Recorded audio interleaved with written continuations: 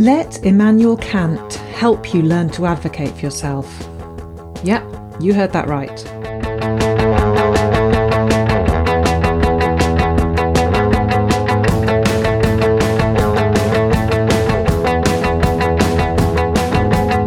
You're listening to The Academic Imperfectionist. I'm Dr. Rebecca Roach. I'm a coach and a philosopher at the University of London, and week by week I'll be drawing on philosophical analysis and coaching insights to help you dump perfectionism and flourish on your own terms.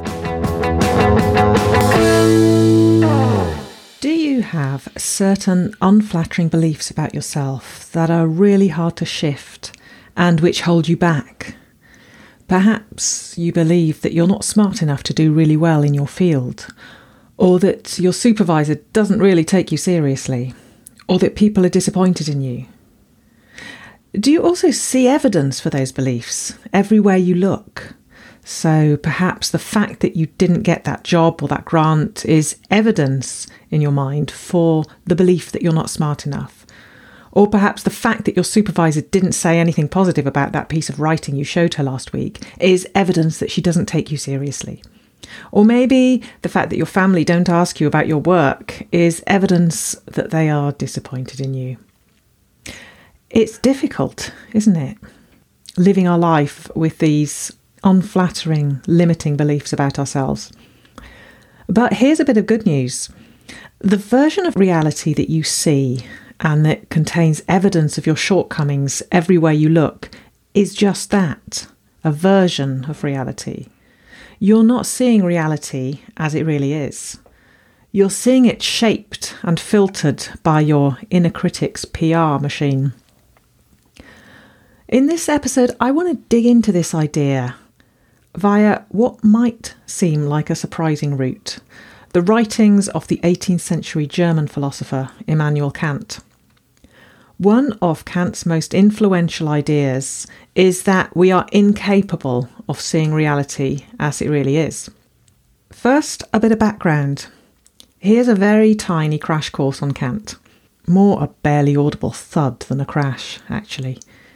Kant's ideas about how we perceive reality were preceded by a debate between two groups of philosophers, the empiricists and the rationalists.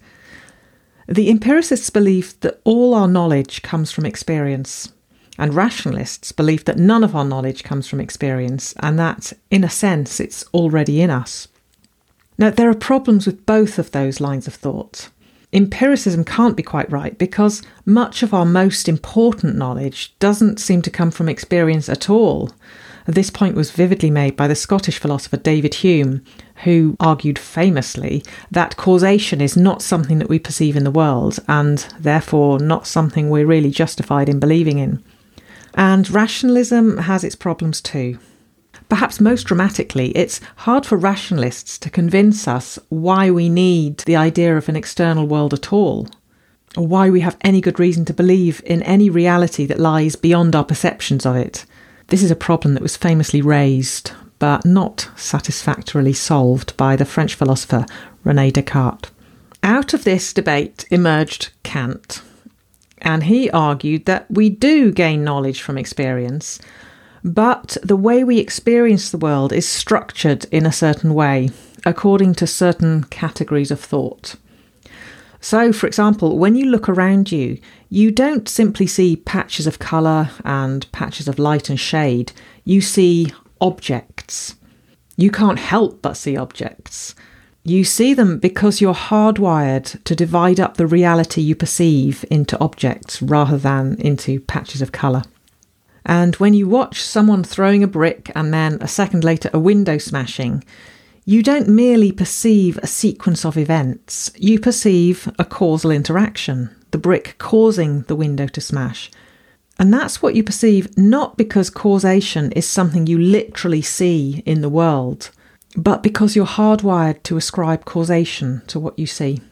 Now, this idea of Kant's was a very elegant way of bringing together the insights of the empiricists and the rationalists while using each theory to plug gaps in the other. But it comes at a cost. For Kant, we don't get to access reality as it really is. The world as it really is inaccessible to us. What we perceive is a version of reality. It's reality boxed up in a certain way, structured and filtered according to our categories of thought. And that means that when we perceive reality, we're also, in a way, perceiving ourselves. We can compare this to the version of reality that's presented to us in a painting or in a news story.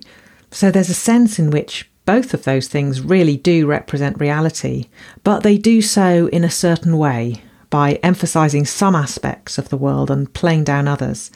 And because of that, they show us as much about the mind that created them, so the priorities and values of the painter or the journalist, as they do about the reality they represent.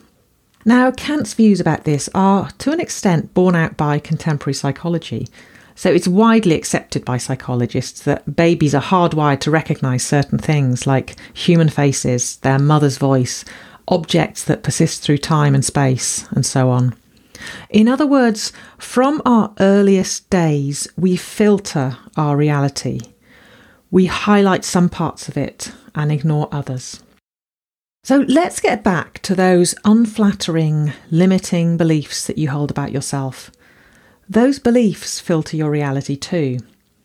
And the fact that they filter your reality means that they're especially hard to shake because you think you see evidence for them everywhere you look. Because you hold those beliefs, you notice evidence that seems to confirm them and you overlook or reinterpret evidence against them. Psychologists call this confirmation bias.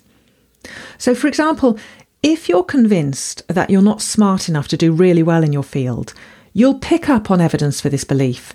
That time you missed a deadline or got criticised or didn't get the job you wanted, and you'll overlook evidence against that belief. So when you hit your deadlines, or when you get complimented rather than criticised, or when you're successful in a job application, you might completely overlook the possibility that you've just encountered evidence against your belief that you're not smart enough. Or you might interpret it in such a way that it doesn't count as evidence. So instead of thinking, I was wrong to think I'm not smart enough to do well, I'd better reject that belief, you think things like, hitting that deadline was no big deal, or that person who complimented me was just trying to be nice. They weren't really sincere. You might even pull a Groucho Marx on yourself by thinking something like, yeah, so I got that job I applied for, but if they're willing to employ someone as mediocre as me, their standards must be pretty low and they can't be a very impressive employer. I see this sort of reasoning all the time in my clients, and until I point it out, they often don't even notice that they're doing it. Perhaps you recognise some of this in yourself too. What it comes down to is this. If you're really wedded to the belief that you're not smart enough, or that people don't take you seriously, or that people are disappointed in you, then you'll have no trouble finding evidence to support that belief. But the reason you're finding that evidence is not because the world, in some objective sense, contains more evidence for than against your inadequacy. It's because your negative beliefs about yourself shape the way you perceive the world, just as Kant told us that the categories of thought shape the way we perceive the world. When you believe you're not good enough, and when you believe that you encounter evidence for this belief all the time, that's because the reality you're perceiving is skewed. The reality you're perceiving is the output of your inner critic's PR machine. It's your internal Fox News. But there's a positive side to all of this. The first piece of good news is that, unlike some of the ways that we're hardwired to filter reality, we can change the way that our negative beliefs about ourselves shape our reality. We can break that positive feedback loop between those negative beliefs and the evidence for them that they lead us to see in the world. And in doing so, we can slowly loosen their grip on us. The second bit of good news is that simply becoming aware that we're dealing with a heavily filtered version of reality is helpful. It's something that we can turn to our advantage to help motivate us to learn, grow, and succeed. We can do this by chipping away at our unhelpful, limiting beliefs, by paying attention to how we arrive at evidence for them. When we experience something that leads us to a conclusion like, oh, here's yet more proof that I'm not smart enough, we can ask ourselves whether there's a way of interpreting that experience differently. Here's a way that you can put that into practice. Pick a negative belief that you have about yourself. That might be something like, my supervisor doesn't take me seriously. Imagine, just as an exercise for now, that you hold the reverse of that belief. So that might be, my supervisor has complete faith in me. Imagine that you're fully convinced of that alternative belief. Now ask yourself how you might experience the world differently if that was actually what you believed. For example, you might currently view your supervisor's lack of positive comments on your recent work as evidence for your belief that she doesn't take you seriously. But if you were instead convinced that she has complete faith in you, then you'd view things differently. That alternative conviction of yours would lead you to view her lack of positive comments on your work as evidence that she has no complaints, or that she thinks she doesn't need to offer you any guidance at the moment, or perhaps that she's decided to focus her attention on other people who are more in need of her support. The great thing about this exercise is that you don't need to try to force yourself to believe the opposite of what you actually believe about yourself, and you don't need to force yourself to believe that the more flattering version of reality is the correct one. The truth is, you don't really know which, if either, is the correct one. And if we take a Kantian view, you can't know. There's a gap between the world we experience and what we come to believe and know about it, and we fill in that gap ourselves. We do this in part through the ways that we're hardwired to experience the world, and in part through the convictions that we hold about ourselves. By simply being aware that this happens, over time you can take some of the wind out of your inner critic's sails. What you're seeing in the world is not evidence for the negative beliefs that you hold about yourself. Those beliefs themselves are leading you to see evidence where there isn't any. You can take all this one step further. By paying attention to those times when what you experience leads you to feel bad about yourself, you can uncover negative beliefs about yourself that you didn't even realise you had.